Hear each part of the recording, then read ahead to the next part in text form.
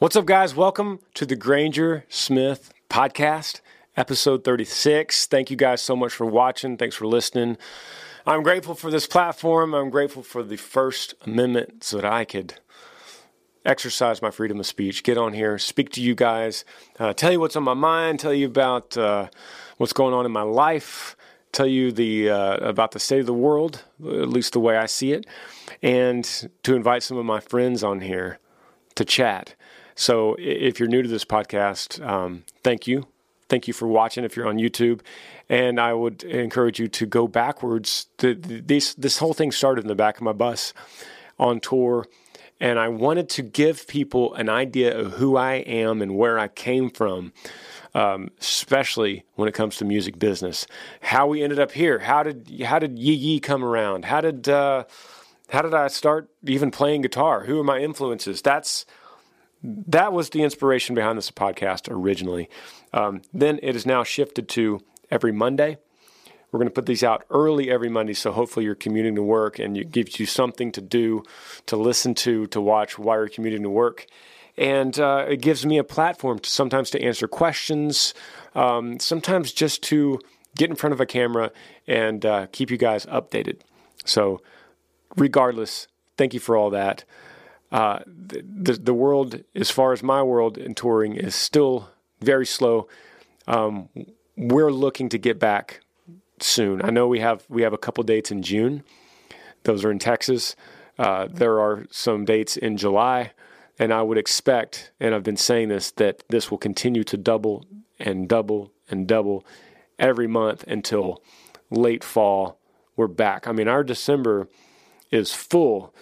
So hoping that stays the same, like it's always been. It's going to be really fun, and as I believe, and I kind of preach this to people, I feel like we're living in a pent-up economy right now. There's a lot of people that just want to go out and want to grab a beer and listen to a band. I know I do, and so I feel like so many people, especially the majority that have not lost their jobs, unlike me, are saving money that they would have spent at the movie theater or going out to the bar or even going to the beach or things like that. So I am excited that when this tour does, the floodgates open, it's going to be crazy. It's going to be fun. We'll be able to pack out some rooms again and feel that passion. I'm also going to put an album out in the fall. I don't know exactly when, but I am looking at a whiteboard right here that I've written all of the songs that I know are going to go on there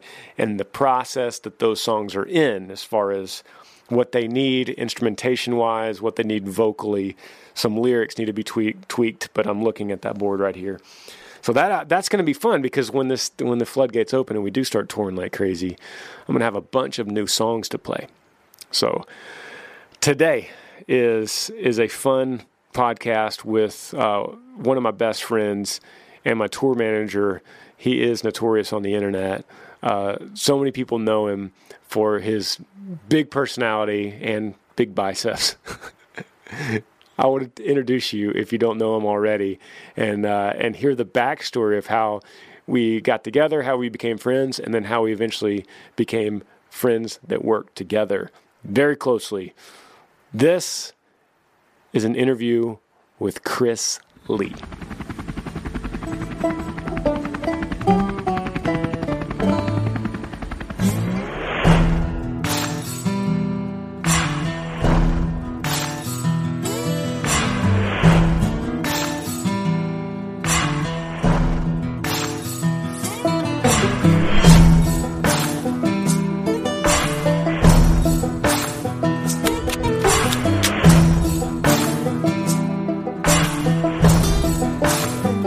Dead cans and diesel, mud tires and smoke. Long line of 4x4s bumping down an old back road. Ranger cold ones high, it's a redneck invasion. Yeah, you're rocking with that Yee Nation. So the year was 2000. I just moved to Nashville. I moved to Nashville July 1st 2000. I didn't know anybody there. I didn't have any friends at all. I had a couple connections through people that knew somebody that moved to Nashville, and then I knew that you were there. I had heard that Chris Lee, the drummer from the Garland Opry, moved to Nashville a few years before me. It was big news. I mean, at the time, I just, there was a small group of Texans that lived there around my age. So I went into a bar called Silverados, a dance hall, country honky tonk. And I was there just having a few beers. And I had known, I don't even know if you know this, but in my desperation to have a friend, God, I went through the Yellow Pages, which used to be a thing. Yeah. Not a thing anymore. Went through the White Pages. I already forgot. So the White Pages book, the Nashville Metropolitan White Pages, and I went through and found the Lees. And there was like 4 Chris Lees. Mm-hmm. This is a sign of the times. I would call, starting with the first one, just call the number. Hello? Chris? Yep. Chris Lee from Garland, Texas? And they'd say, huh? I'd say, sorry, wrong number. So I did that 4 times, and none of them were you. So fast forward a few months, I'm in this honky tonk, and this guy comes up to me. I barely recognized him. Cowboy hat. No. You weren't cowboy hat. You were very slick dressed at the time, I believe. Okay. That was a phase I was in, I guess. Yeah. And this guy, super tan in a colder month. And you said, you Granger Smith? And I'm like, at the time, no one said that to me. I was like, yeah. And he goes, Chris Lee, Garland Opry. And I was like, my God, Chris, I found you, man. It was a really big deal to me that I found a guy from Texas, and the guy I had been looking, and we weren't I wouldn't consider us good friends. Yeah, we knew each other. We knew each other. We were acquaintances, and no one at the time had everybody's social media account or phone numbers. That just didn't exist. Yeah.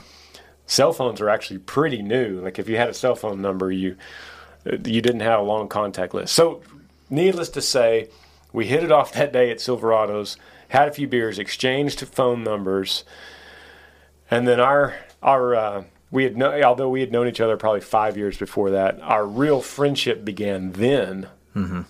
Starting with a co-write, I believe, was the first thing we did.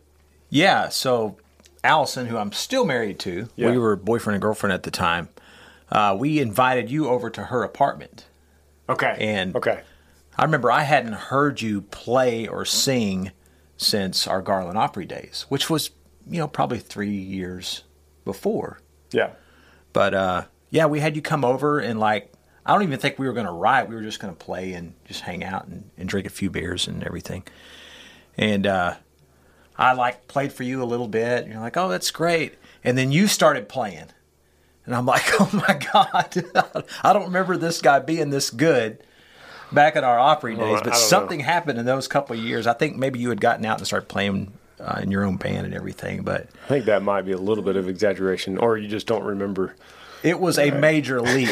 I mean, you were good, little singer in your Garland Opry days, but there was a drastic change. And at that point, I was like, well, this freaking guy's he's gonna be huge. He's gonna make it.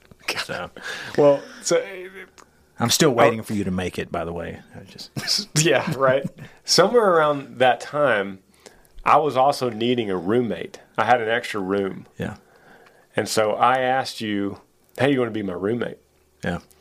And you were like, well, man, I'm just kind of crashing at my girlfriend's apartment, and I was kind of actually looking. Didn't have a whole lot going on.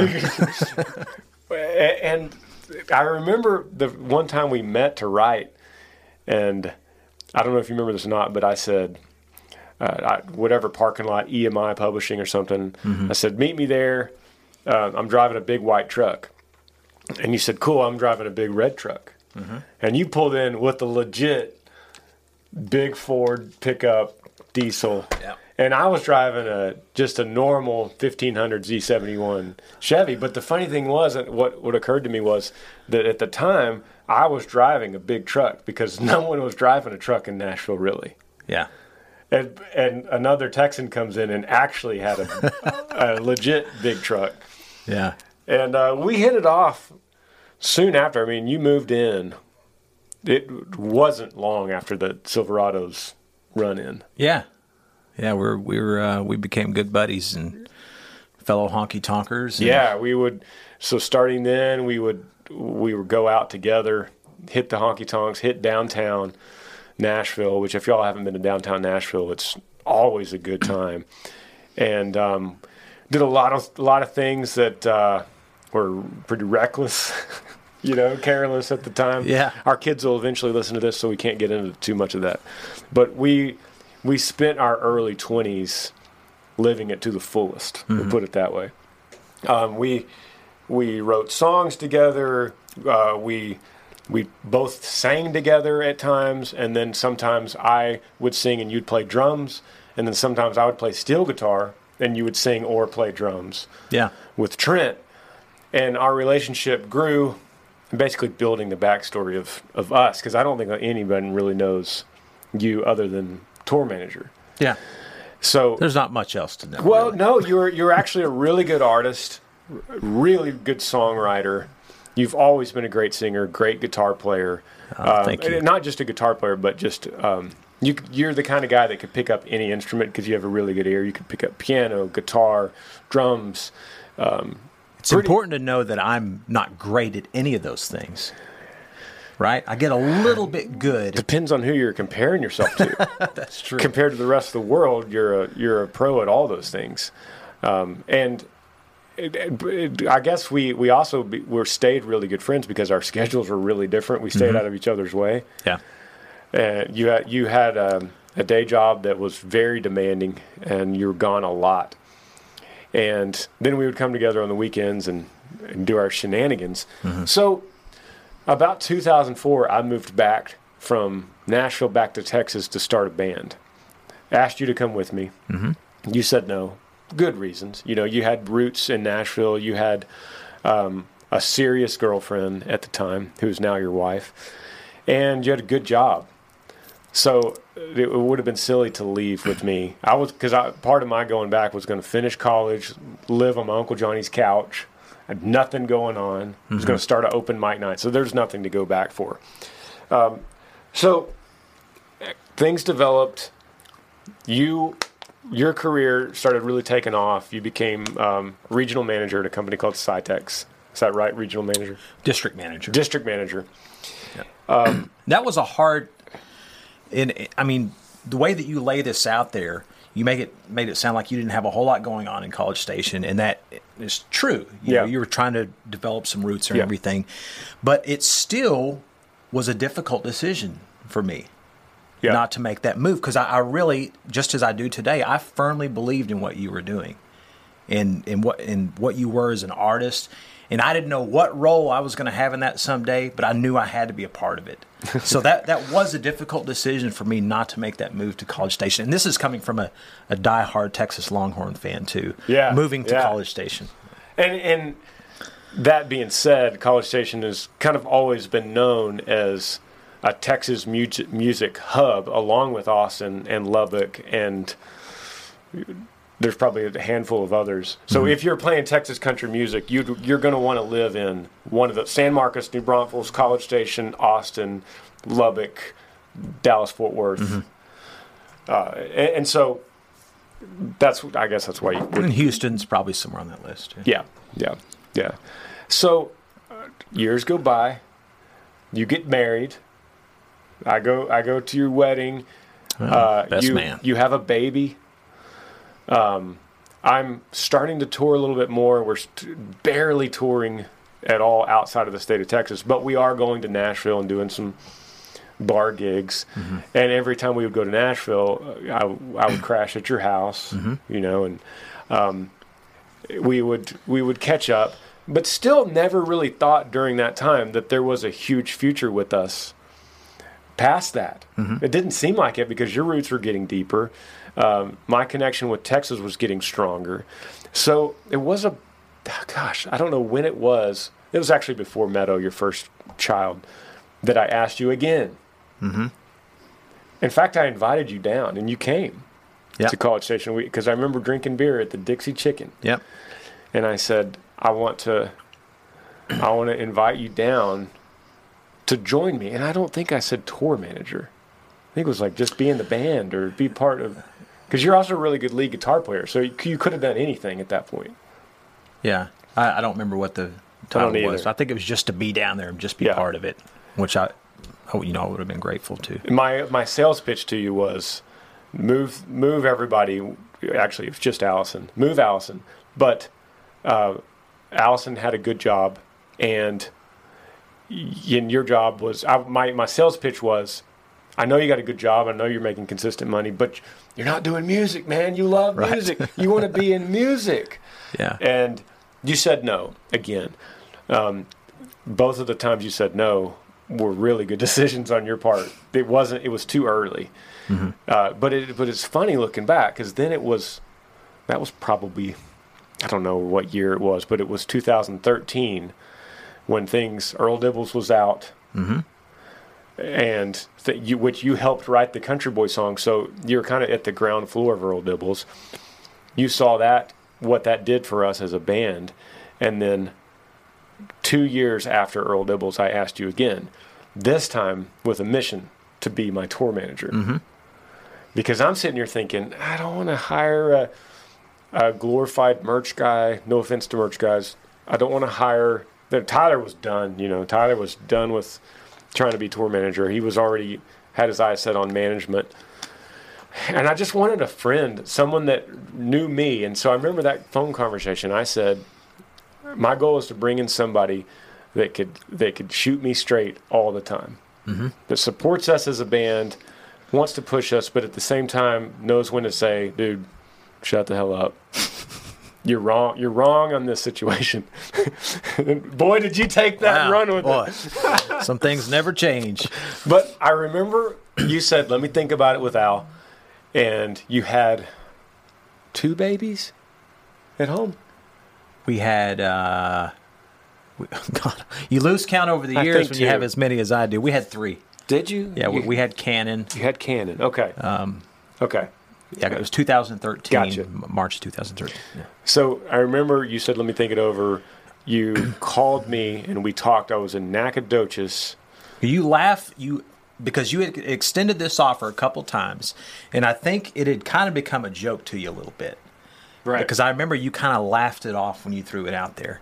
Yeah. And I remember hanging up after that conversation, and I was like, why is he laughing this off?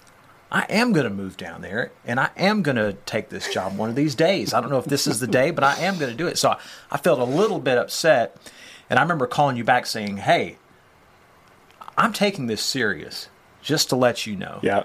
So that started the conversation with Allison, and I cannot praise her enough for that move, because she loved Nashville. She loved being there. She had roots. She had friends and everything. But when I hung up for that phone conversation, she saw something in my eyes. She saw a spark that she hadn't seen in years, and it was the music business. Yeah. Came back calling. I had settled into my normal life. I used to wear a khakis and button-up shirt. Yep. And I had tell them what you did. And I had a great thing going. I was a district manager for Cytex, which was basically a glorified laundry company. Right. They're great in what they did and everything. But that's what I did. I ran that branch. It was like I was kind of like a Michael Scott in the laundry world. You started that company as a temp employee. Yep. Delivering the linens, running the route, which is grueling in my mind. Yeah. You'd get up at what time? I'd get up like at 2. 2 o'clock. Oftentimes, you and I would play downtown Nashville at Tootsie's, and I would go straight from playing downtown. Yeah. And I would sleep in my big old truck out in the parking lot for an hour, and then I'd go to work and do the same thing the next night. But so progressed through that company, and I got as far as I knew I was going to get, and it didn't matter what I accomplished in that company. It didn't matter what kind of awards or, how high up I was going to make it. There was always something missing. And I just had that, just like you, maybe not to the extent you have, but I had that musical gene. It is to the extent. Otherwise you wouldn't be sitting here. Yeah, but I just couldn't shake it. I knew I was never going to find true happiness in my work life unless I was doing something in music. And so that call was, I had prayed, literally prayed, and I pray all the time, but I remember that prayer very, very distinctively a couple weeks before. And I asked God, I said, God, if you want me to just stay here and keep doing this and be a district manager and stay with this company, I'll do it.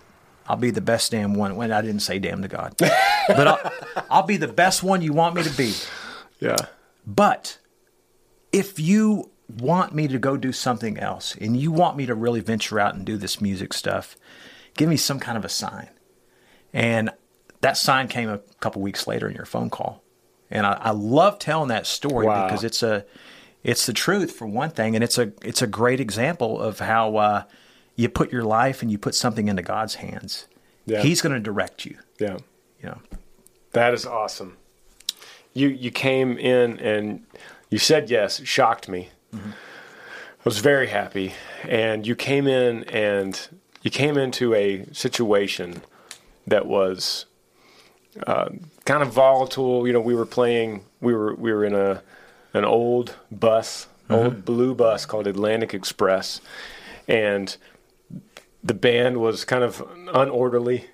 And one of the tasks I said was, "You're going to have to get this band in line. We can't get them to do anything. Right. All they do is drink, and we need them to that's fine, but we need them to play the show first."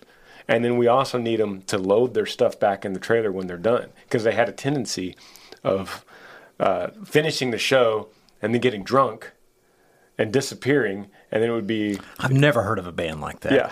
it would just be a couple people left over to get all of their stuff and put it back in the trailer. So I remember when you first came in, it was like, all right, one of your jobs, man, is A, doing that, and B, you got to deal with these club owners. Yep. I don't know how to describe them besides saying it's an interesting bunch. Club owners, nightclub owners is an interesting breed. And as in most things in life, most of them are good, really good guys. Yeah.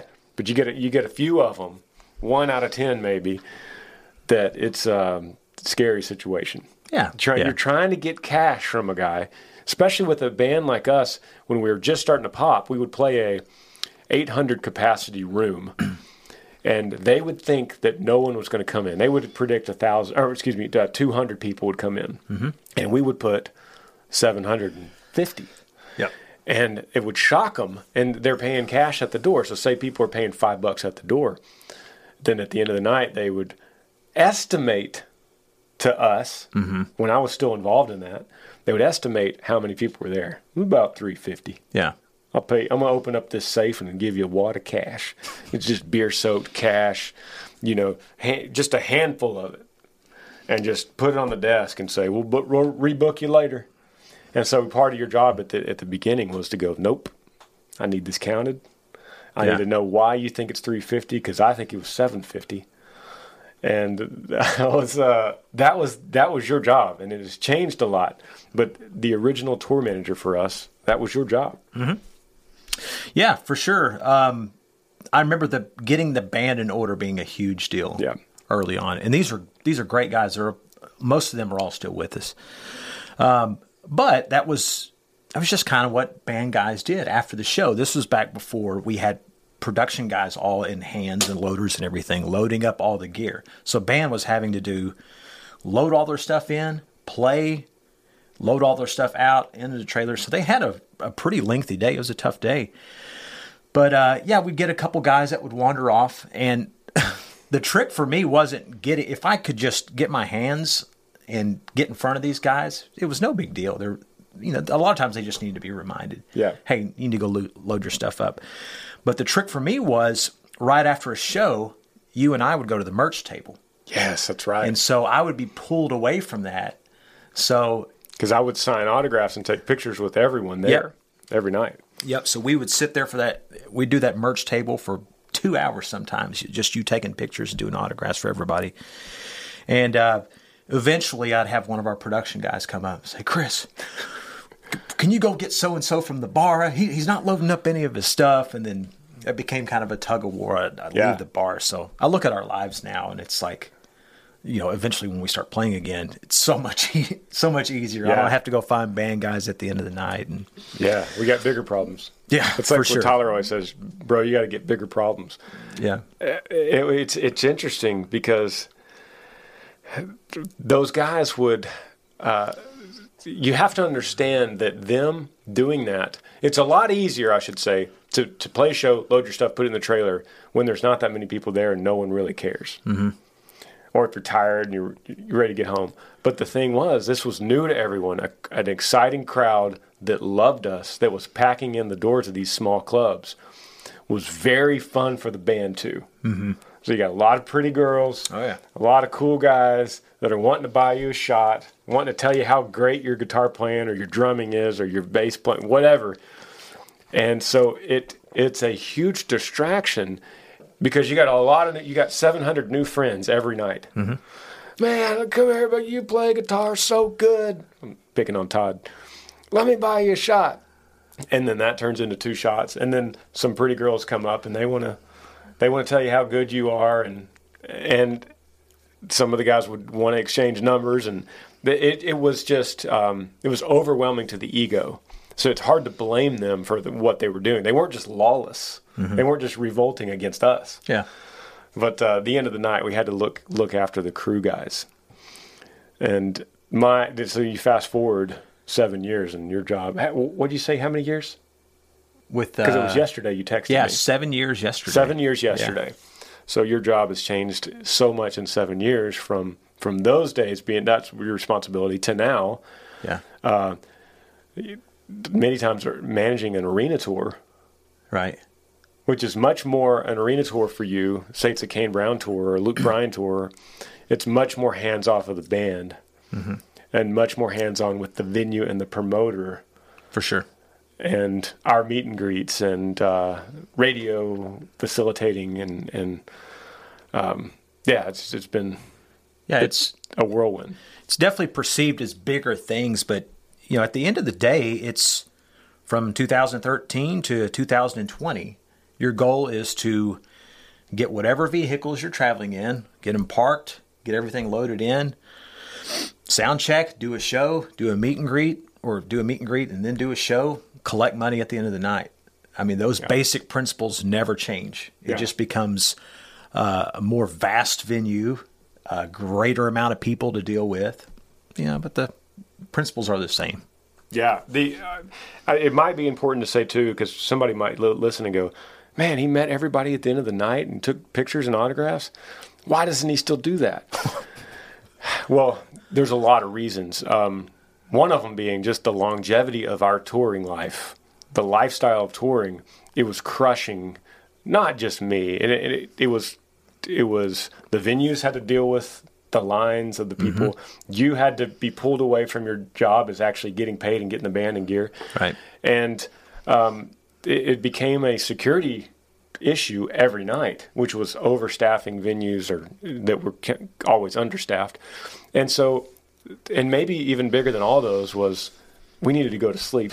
Yeah, for sure. We needed to stop and unwind. Also, the toll that puts on your voice. Yeah. I mean, I would be hoarse at the end of the night just from also because a lot of these nightclubs, the DJ keeps on playing. Yeah. And the DJ even gets louder after the live music has stopped. Yeah. So here you are at the merch table, and every single person that comes along, and you're not one of those that just doesn't talk to people. You talk to every person that comes through, and so you're shouting and you're screaming over the DJ. And by the end of the night, it's like you've done 3 shows. Yeah. Because you've done your 90 minutes and you've done 2 hours worth of screaming at people at the merch table. So we transitioned into meet and greets before the show, which was unheard of at the time for us. For that level. That level. So we did meet and greets before, and then we realized we should probably charge money for those meet and greets. Otherwise, we're dealing with 500 who wouldn't want to go buy a ticket and go see the artist first, and then I would if it was George Strait. So then we put a money on it, and then we put a limit on that. Right. But it's been a fun evolution, and I don't want to spend this whole conversation talking about that. I kind of want to get into your new life as a comedian. I want to take a quick break.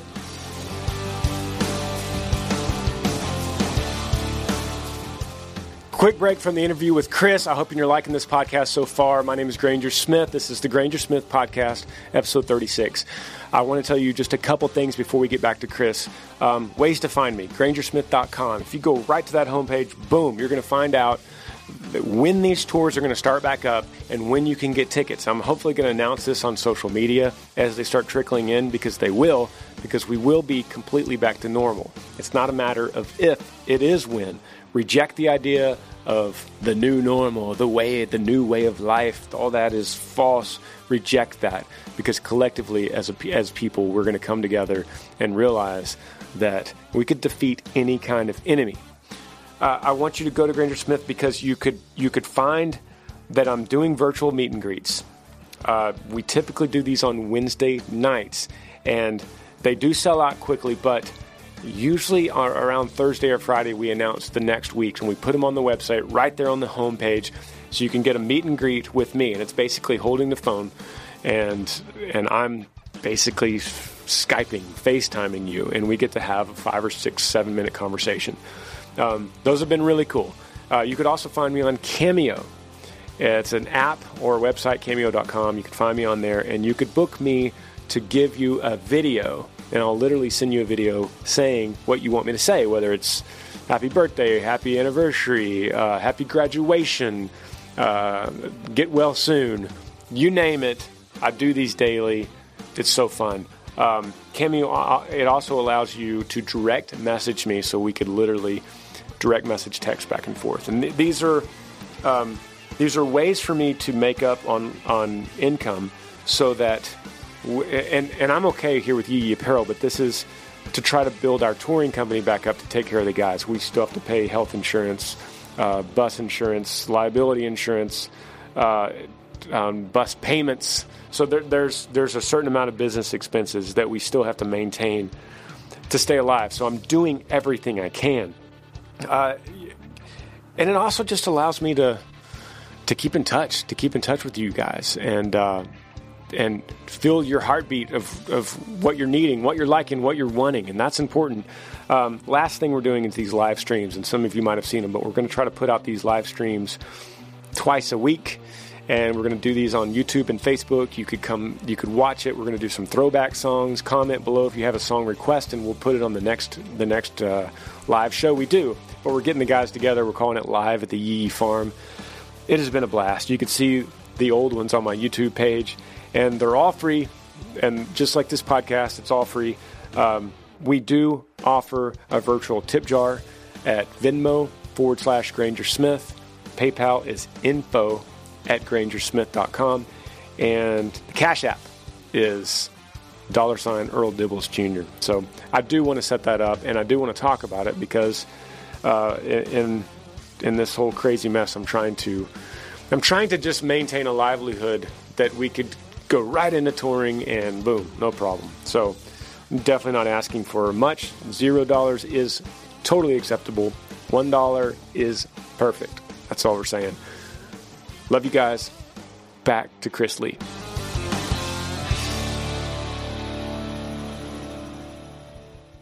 When did Chris Gaines start? Chris Gaines has always been here. Yeah. No, the whole Gaines mantra thing, it started with weightlifting. And about 7 years ago, right before I moved down here, I got into fitness. I started looking in the mirror, and I had a couple kids at the time. Started looking in the mirror, and I'm like, God, I'm not going to make it to 60 years old. I'm not going to see these kids graduate and everything. So I knew I had to make some changes. So long story short, I got really serious about my health. When I moved down here and I started to go lift with you and Tyler, it became an extra motivation, an extra challenge for me to not just be fit, but to see if I can outlift you guys, which I'm still trying to do. So that's when that whole thing came along. And I've always loved the Garth Brooks character, Chris Gaines. Yeah. I always have. I thought the album was cool. I thought the idea was brilliant and everything. So I liked pairing that, kind of using that little spin-off with my name and Chris Gaines, only it's spelled Gainz. So that's kind of where that started. And all my social media and everything was based around, hey, look, I'm lifting weights, because it's an old weightlifting adage, right? If you don't take an Instagram photo of you lifting weights, then did it really happen? So that was kind of what started that mess. So a few episodes ago, I had Dusty on here, and I was telling Dusty that he's like a sneaky funny.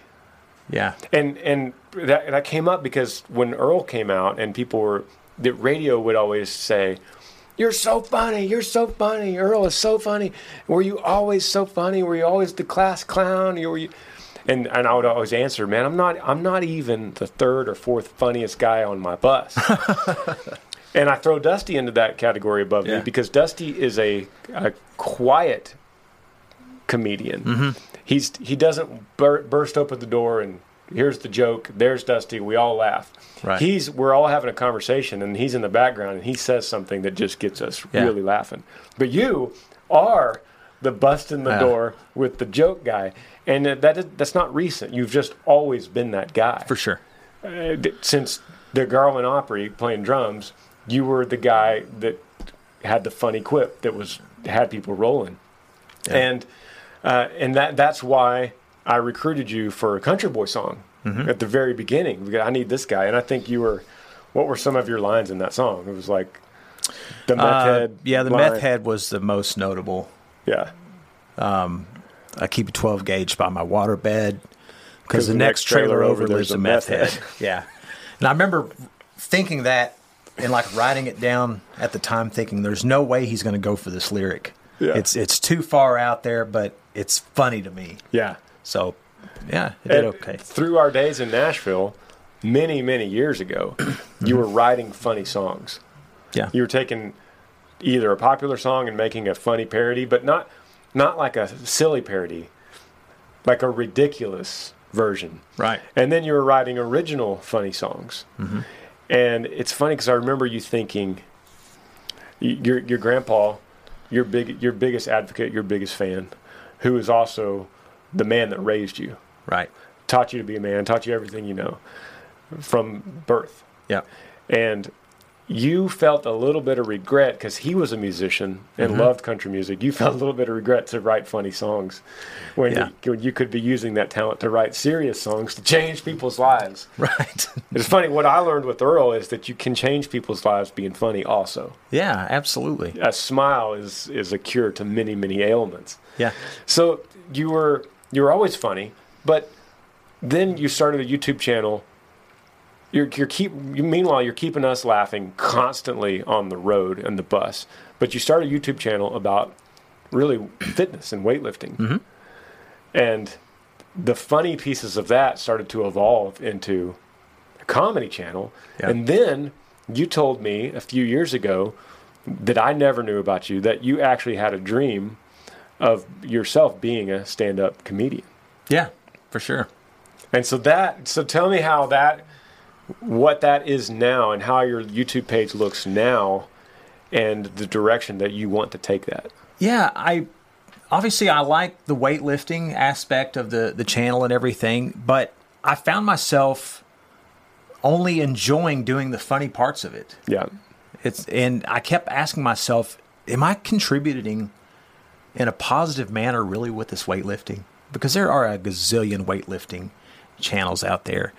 And I noticed that I didn't have the passion for the weightlifting part of it. I really had the passion for making people laugh. Yeah. And I've always had that. I mean, going from getting in trouble in Sunday school, for cracking jokes and making people laugh and everything, that's always just been a part of me. And so I thought, I can contribute to this world, and it doesn't have to be in a serious manner, because who doesn't need a smile this day and age, right? Right. And if I could put a little something out there, bring a smile to somebody's face, make them chuckle a little bit, I've made a contribution. That's I've done everything, something. man. That's everything. So what's your YouTube channel? YouTube channel is Chris Gaines, Gainz, Yeah. comedy. Yeah. How often are you putting out videos, and when did the songs? Because I'm all about the songs. I You're like, love you should do when- nothing but songs. Like, it I takes love- time, Granger. I love when you do the songs. So what's your plan with this channel? And it's definitely taken on a new life with this whole shutdown. Yeah, for sure. The plan is, so I do a weekly video. Every Tuesday I put a new video out. My goal is to put a new song out every month. I just put the Frozen parody out last week. So my goal with that is just to do a song every month, to do a new video every week. And I'm going to keep making these funny videos as long as people keep watching them. Yeah. I legitimately enjoy doing this stuff. I mean, it fuels my creative juices. I have a good time with it. And like I said, if I can bring a smile to somebody's face, make somebody laugh, then I feel like I've done something. It's awesome. It's really good, too. So if you guys haven't seen it, go check out his YouTube page and then comment on his latest video, Granger Smith Podcast, so that we know it worked. Yeah. We know the engagement worked. Man, I'm just even thinking about the 25 years that we've known each other and the evolution in our friendship. I'm excited to see what the next 25 will bring. And we've gone from work partners to friends, back to work partners / friends also. Yeah. We don't have a whole lot of work now as far as tour management side. You do a few things schedule-wise now. I've seen a couple, and I'm not going to mention specifics, but I've seen a couple of shows come through on email this week, and I'm just ecstatic. Yeah. It's like my favorite part of this week is getting those emails and being able to enter them into our schedule. And I love that you love touring. You have a massive passion for touring, for being on the road, for basically managing the entire touring operation. And if you ever wonder what a personal manager does versus a tour manager, it's exactly in the title. Personal manager, which is Tyler, manages my music life, and Chris is in charge of the tour. And it's really refreshing to see someone that loves their job like you do and is so passionate about it, and that is diligent in staying and just growing that.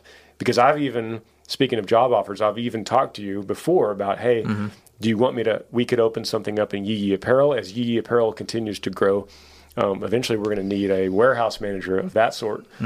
And that would provide you an opportunity to get off the road, maybe make the same money, but still be involved in the team, but not travel. And you're like, nope, I like tour managing. I love the show, man. Yeah. I do. I love going to new towns. I love meeting fans. I love to see your growth as an artist. I'm going to see this thing through. You know, as long as you keep doing this, I'm going to be right there. Yeah. Unless you get rid of me, which would be silly. No, I've tried to a couple times. Eventually, everyone does at some point. We have fought like brothers, and but more often we have fought on the same side versus bad patrons and bad club owners. We have carried people out, or I've at least watched you carried people out. Hasn't happened lately, No, thank God. but Hayes, Kansas, 2014. Many stories. If you guys want to hear some more of these stories, comment below. We'll get Chris back on. Maybe we'll do an episode of just road stories, just tour stories, the good and the bad. So anyway, I hope you come back, man. Do this again. Thanks for having me. And we'll do it next time, maybe on the bus when we're deep into touring again. Yeah, I like the sound of that. See you guys.